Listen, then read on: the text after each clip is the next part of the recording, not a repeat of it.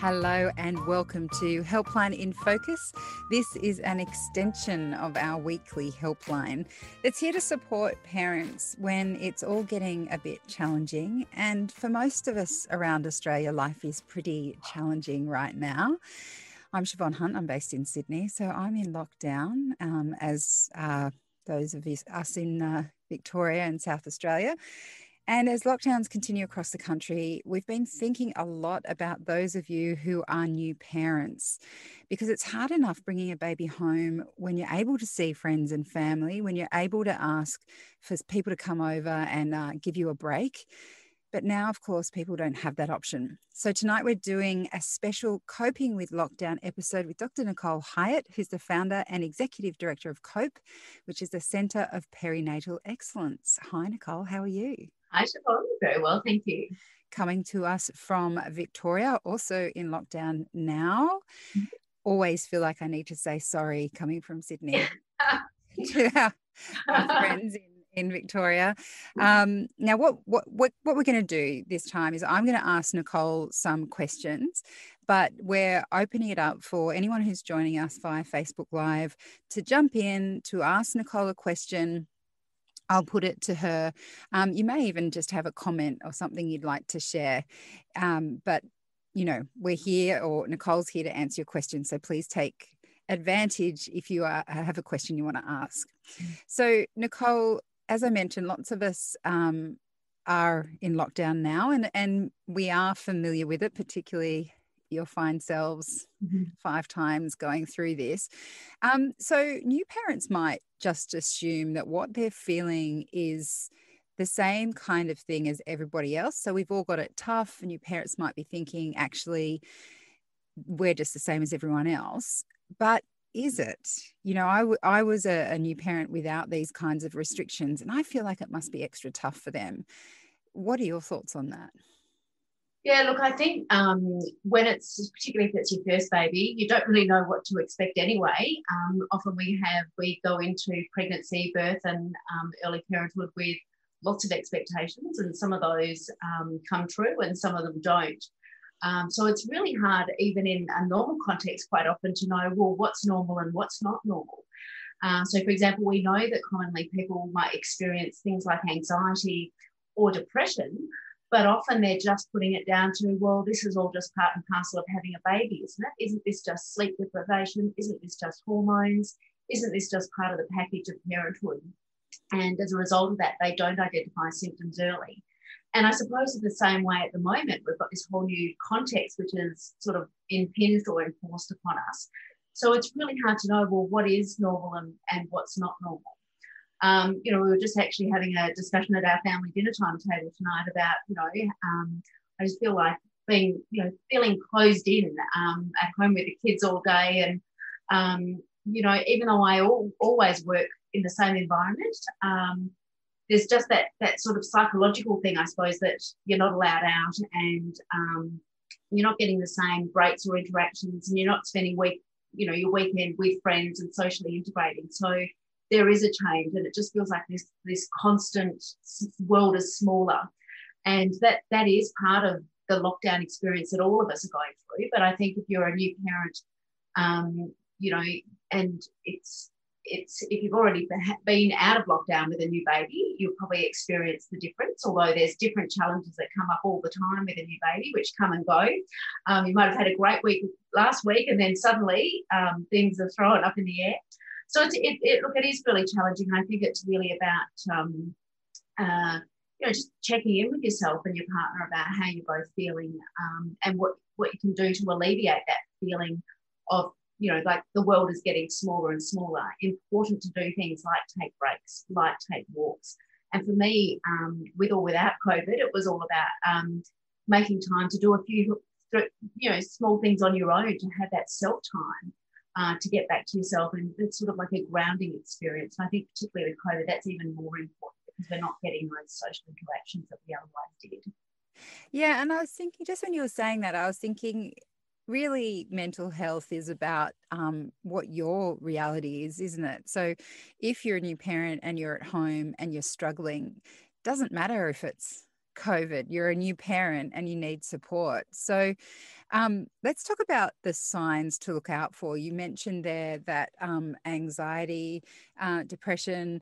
I think one of the that people can be thinking that's just part of being a new parent, that it's tough. And I definitely remember feeling that way. Like, it's going to be hard. I'm going to feel not great all the time. But how do we know when it's moved beyond being a little bit difficult, as life can be sometimes, and when it's something we really need to talk to someone about it? Yeah, so that's a really good question. And with all the things that come with having a baby, sleep deprivation, changes to your routine, changes to your lifestyle, changes to your priorities, changes to your body, there is so much going on at every level, physically, emotionally, mentally, psychologically, in terms of your identity, everything's sort of thrown up in the air. So what it's normal that we're going to have periods of time where we find this is hard, or this isn't what I expected, or I'm finding it hard to get through the day today, or I just don't feel like myself. And this is all part of just the everyday adjustment around being having other stresses or demands put on us that we weren't used to on a continuing basis. We might have had deadlines at work if we, at work, but then that goal or milestone was reached and life went back to normal. That doesn't happen anymore because the baby's still there. And so, it's natural to have periods where you don't, feel 100% or feel quite on top of things. And that's just part of the normal adjustment to parenthood. So the really key thing, I suppose, in terms of, well, when do you know that this is more than just adjustment signs? And it's really about the number of different indicators, or what we call symptoms, and for how long they are going on. So time is critical. So experiencing a number of symptoms or changes which last in a sustained way over a period of time, this is more likely to indicate that there might be an underlying health issue like anxiety or depression. So, yeah, taking anxiety, for example, part of anxiety is all about really worrying, having that constant feeling of worry that something is going to go wrong, or that dread, or that, and when people have a new baby, that worry might manifest in terms of worrying about the baby's health, worrying about the baby isn't going to wake up, going in and checking all the time on the baby, being overprotective about the baby, not wanting other people to hold the baby, because doing those sort of behaviours are alleviating your feelings of anxiety by giving you that greater sense of control. So once that gets to the point, though, that it starts impacting on your relationships, on the baby being able to have contact with other people, and over time it just gets exhausting, because you never take a break because no one will do it as well as I do, or something will go wrong if it's not me. You can't sustain that. So if this is constant and ongoing, and you're unable to, let go or give someone else the opportunity to look after the baby, that can be a sign, for example, that this might be something more than just everyday adjustment. There's an ongoing underlying issue here. And what about depression? Because that's quite different from anxiety. And we do get that hormone crash at a particular time. I can't remember when it was, but I remember heading out of my flat and my neighbour saying to me, "How are you going?" And I thought I was doing fine, but I just burst into tears and couldn't stop crying. Yeah. And I think that was my day when I really crashed, and it just was, So that is something that most women know is coming, or will be told is coming. Mm-hmm. So how do we know when it's that normal hormonal depletion, you've been up all night, all that sort of stuff, and when it's something serious? Yeah. So what you're describing there is what we often call the baby blues, or it's that sudden drop in hormones, and it's usually quite soon after having a baby, usually in the first, as late as the 8 to 10 day mark, but generally it will happen even earlier than that in the early days after having a baby. And as you describe, you're feeling very overly emotional, overwhelmed. Tears come from nowhere. You can't stop crying. I remember I didn't experience with my first baby, but I did with my second. And you can't explain where it's coming from, but it subsides on its own, just with understanding and support. The difference between that and postnatal depression is technically postnatal depression wouldn't be diagnosed until 4 weeks after having a baby. So it's well and truly time for that, the hormones to have sorted themselves out, But unlike the baby blues or the hormonal change, it's not short-lived, and rather than just one set of symptoms like feeling overwhelmed with emotion and teary, you're likely to experience a number of different types of symptoms. So, for example, there's the emotional symptoms like feeling really sad or down and crying, or loss of interest or pleasure in things that you do. These are like the psychological symptoms. There's also physical symptoms. So things like not being able to sleep, even when you've got the opportunity to sleep, changes in appetite. So these are physical symptoms that might accompany depression. And then there's the cognitive symptoms. So just like as we described with anxiety, you're worrying about everything and something's going to go wrong. Conversely, with depression, it's everything feels terrible. Like there's no point. The glass is always half empty. So depression, because you're feeling so sad or down and you don't have interest or not able to get pleasure out of things that you used to, the world suddenly looks grayer and you tend to start looking at things in a very negative way. So this is what then maintains the feelings of depression over time. So you can see when we're looking at depression and breaking that down, there's the physical symptoms, the emotional symptoms, the psychological symptoms, and they will generally experience consistently for 2 weeks or more.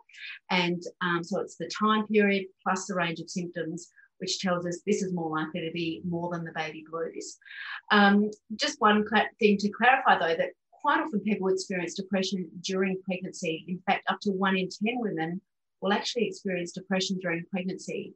And so for those people, it might then continue on through straight after birth and into the postnatal period. And this is why it's so important that we screen women for depression. Just like we screen for blood tests and ultrasounds, we also must screen in relation to emotional and mental health.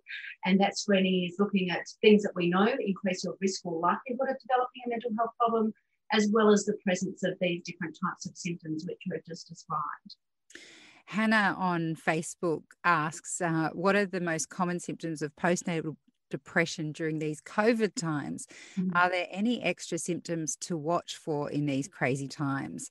And I guess probably relating to that, extra anxiety, health anxiety around leaving the home, that kind of thing. Does that compound and is it specific to postnatal depression? Yeah, so I think particularly at this time, if you are experiencing depression, the lockdown will, well, for some, it sort of will give an excuse not to go out. It's like some people will find that a haven. It's like, oh, like I've got a good reason not to go out, and I don't have the energy or inclination to anyway. So that's the difference. Is if you want to go out or want to connect, whether that's online or a phone call or whatever, but with depression, because you don't have any interest or pleasure or energy, you can't bring it, you're not interested in it. So that's a real difference. So the symptoms themselves wouldn't change, just like diabetes in lockdown wouldn't be different from diabetes in terms of the symptoms. However, how you react to restrictions and things like that might be slightly different. When it comes to anxiety in lockdown, so just like we talked about, depression affects your thinking, so does anxiety. For people who have underlying anxiety symptoms, it is quite possible that this will then manifest more with the impact of fear of contamination, fear of germs, excessive hand washing, worrying about the hygiene, because almost COVID and the issues around COVID and contamination are sort of feeding into that in a little way, and it will make people hypervigilant around. So in some ways, it will feed the anxiety if the anxiety is already there. So we know that certain people have a greater propensity to develop anxiety and depression at this time. So people who like to have lots of control over their life and used to being very organised and things, these are often the people who we say are more likely to have what we call trait anxiety. So they're people who are used to having lots of order and routine, and sometimes having a baby throws that all up in the air and makes adaptation a lot more challenging for those people. So it's something to be aware of as well. Sounds like as well the danger with those who have postnatal depression, as you mentioned, it's easier not to connect, it's easier not to withdraw. It's easier to withdraw. That sounds like it could kind of make it less likely they'll reach out for help? Would you say that that's something to be aware of during lockdown? Yeah, look, I think so. I think sometimes, well, when we're not in lockdown, we're forced to get on with their lives. We're forced to go to work. We're forced to have, there's more structure there. There's more expectation that you'll be at certain events. And if that's not there, you don't have the connection for people to be looking out for you or thinking, where is such and such? Why haven't they come to this? And there is that breaking routine that can sort of keep you going, which can actually be preventative or really help with keeping on going and keeping life going. So it's really important, particularly for third-party people or family or friends, to be really mindful if they've made a call and reach out and be proactive, because this is almost creating a bubble for the person who might have anxiety and depression to retreat and be forgotten about in this COVID setting. So checking in and reaching out is more important than ever. And that can just be text messages too, can't it? Because I remember I don't think I picked up a phone spontaneously until my children were like 5. Because I was like, I was too busy with them doing other things. I couldn't have a conversation, but just having a text from someone saying, hey, I'm thinking of you. Don't have to call me back, but if you want to, I'm here. Absolutely. So don't put pressure and expectations on them. Just let them know that you're there for them and that they can reach out at any time. And although you might not be able to go and see them or visit them, you are there for a chat if they ever want to just check in. And, I think the other thing about checking in with people if you can is it keeps our context. It keeps things real. It keeps a bit of normality. If we retreat too much, we're starting to distance ourselves from our reality, and our reality and the world we live in is what grounds us. So really important to think of ways that we can maintain that grounding through our relationships, through our routines, through a little bit of being in touch with nature, going for a walk, through our music and listening to music, things that are part of our world. Make sure we keep them part of our world, because that will help ground us at this uncertain time. So when we talk about postnatal depression over the past decade, we're talking more about men and the fact that men can get postnatal depression as well. What should we be looking out for if we're male, if we're a dad, or what should we be asking our partners if we're on the other side and looking in going, oh, I don't know, is he all right? Mm-hmm.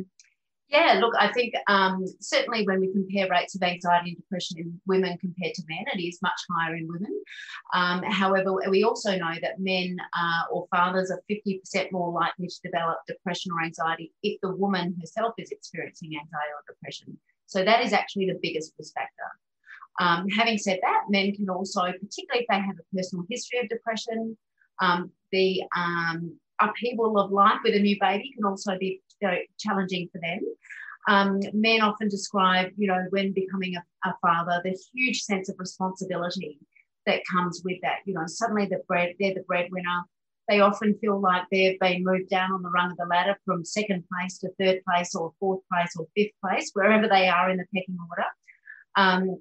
They don't necessarily have the same level of quality time with their partner because there's other demands from other children and things like that. So really men are, having to adjust in their own way as well, plus that added pressure and responsibility.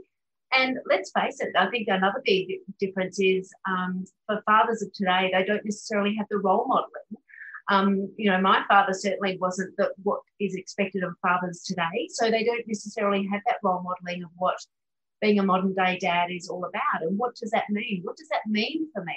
I'm not going to look at what my dad did, or that's not good enough by today's standards. So it's a whole big identity shift for men in terms of subsuming this new role and working out what being a dad for them means. And that's going to be vary from one relationship to another, and even from time to time as the great baby grows and the demands of the child and the family consistently change. And some men manage that change a lot better than others.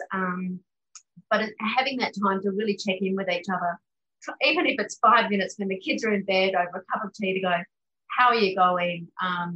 Check in with how your expectations and your realities might have differed, and try and have a laugh about it, but also obviously recognising if there are things that you're struggling with. And I think it's really important for dads as well to keep their own connections with things that they did before they had kids, whether that's playing a sport, connecting with other people, male friends, female friends, whatever, who are not part of this, so there is continuity with their before dad and after dad life to keep them grounded in that way as well. Alexandra on Facebook says, do you have any tips for those with newborns, but also entertaining a toddler during lockdown? Which sounds particularly challenging. Yeah.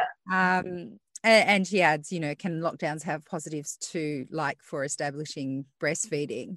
Yeah. I imagine that kind of shows the double-edged sword for many new parents, doesn't it, really? I mean, yeah, that you're also trapped inside. That's right. And almost like, I think, I remember when having my second baby, it was almost like, I remember getting my first child, who was a toddler at that stage, a pram and a doll. And it was like, we're both playing dolls. You've got your baby, I've got my baby. And you're almost, doing this thing together. And so you're almost making a game out of it. I suppose, in a way. And particularly things like going for walks still and things like that are just so important. I don't know if you are still able to access parks. In Melbourne, all of our playgrounds were closed off. So you weren't allowed on playgrounds or public areas for children. They haven't done that this time, but at the first round, there was no climbing equipment or anything in that way. But even going to a park, going for a walk, and even if it's a takeaway baby tuna or whatever it is, just those small things to break up the day are so important. And trying whenever you can to try and make a game out of it, I think is a survival technique with a toddler and a newborn. There are certainly, from the Melbourne experience, there were some silver linings around the lockdown. So one of the things that parents often talk about is, when they've had the baby, having a lot of visitors coming and how that would break with their routines. And certainly they described that there was a really positive impact of having that bubble of just themselves, their partner and their baby, to really get to know each other and have that time together. So in some ways, that was certainly seen as a positive. The research has also shown that, yes, but breastfeeding rates improved significantly and became more established. So they were definite positives from COVID, which were probably unanticipated. I suppose on the negative side, there was, the feelings of isolation. So really important to be proactive, make the most of little routines like going to the park and getting in touch with nature and connecting on social media. And there, for example, we have Mama Tribe, which is an online network of mums, and you can, find your own Mama Tribe community and connect with mums in your area, and they're all doing things online at the moment. So there's great ways that you can still connect in an online world and have conversations. And that was so important for us in Melbourne, where people never got to join their mother's group, never had a mother's group. And I suppose I can't imagine that. Mother's group saved me. And still, there is, I must say, a lot of feeling of grief and disappointment from parents a year later who had their babies during lockdown, feeling like they missed out. They missed out on, when they now go to someone else's baby shower, they missed out on that baby shower. They missed out on the mothers' groups. So being proactive and thinking, well, what can I do? There are groups like Mama Tribe, and there is also dads groups for dads, which are online communities. So you can connect and begin to form relationships with people in your area. And then when we get out of lockdown, you'll be able to meet them face to face. But in the meantime, you can still connect. You can still share experiences and not feel so isolated and alone. So how important is that talking aspect? Because when I mentioned my mother's group, we were an antenatal group that became a mother's group, and so we probably met sooner after we had our babies than other groups. But I just remember sitting around, everyone had their boobs out, everyone was in some emotional level of joy or distress or whatever, and it was just all out there. And I think that apart from being face to face, which obviously is a great feeling when you're in that space, just talking to someone who understood. I mean, there's talk therapy, isn't there? So how important is it if someone's listening to this and going, oh yeah, but I don't want to get on a Facebook group because it's just not the same? What difference can talking make? Look, it can make a huge difference, because often when people, we've just done some research with over 600 women who very generously told us in great detail about the challenges that they faced on their journey to becoming a parent. So for some people that started at, trying to get pregnant in the first place, dealing with perinatal loss, dealing with challenges in pregnancy, birth, or the postnatal period, which came in so many different shapes and forms. One of the things that kept on coming through all the themes was that people felt very alone in their experience, because other people never told them that this was happening, or they didn't realise that other people were going through the same experience. And the fact is, when you do talk, you might not be looking for a solution or looking for treatment or looking for an answer, but it just lets you know that you're not the only one who is going through this. But quite often, because we have high expectations ourselves that this is supposed to be great, and we're coming to terms with the fact that this is not the reality that I thought it was, but so many other people are going through the same experience, and by no one talking about it, we're really not getting a realistic picture of what parenthood is really like. But also we're depriving ourselves of not only realising that we're not alone, but also giving support to each other and sharing tips and strategies. So there becomes lots of benefits from talking. Not feeling like you're the only one. You're not failing. It's just part of the journey, but also sharing wisdoms about what helped and what didn't help. All of those are benefits from talking. And that's not doing therapy or anything like that. It's just really putting it out there and getting those many benefits from having a conversation.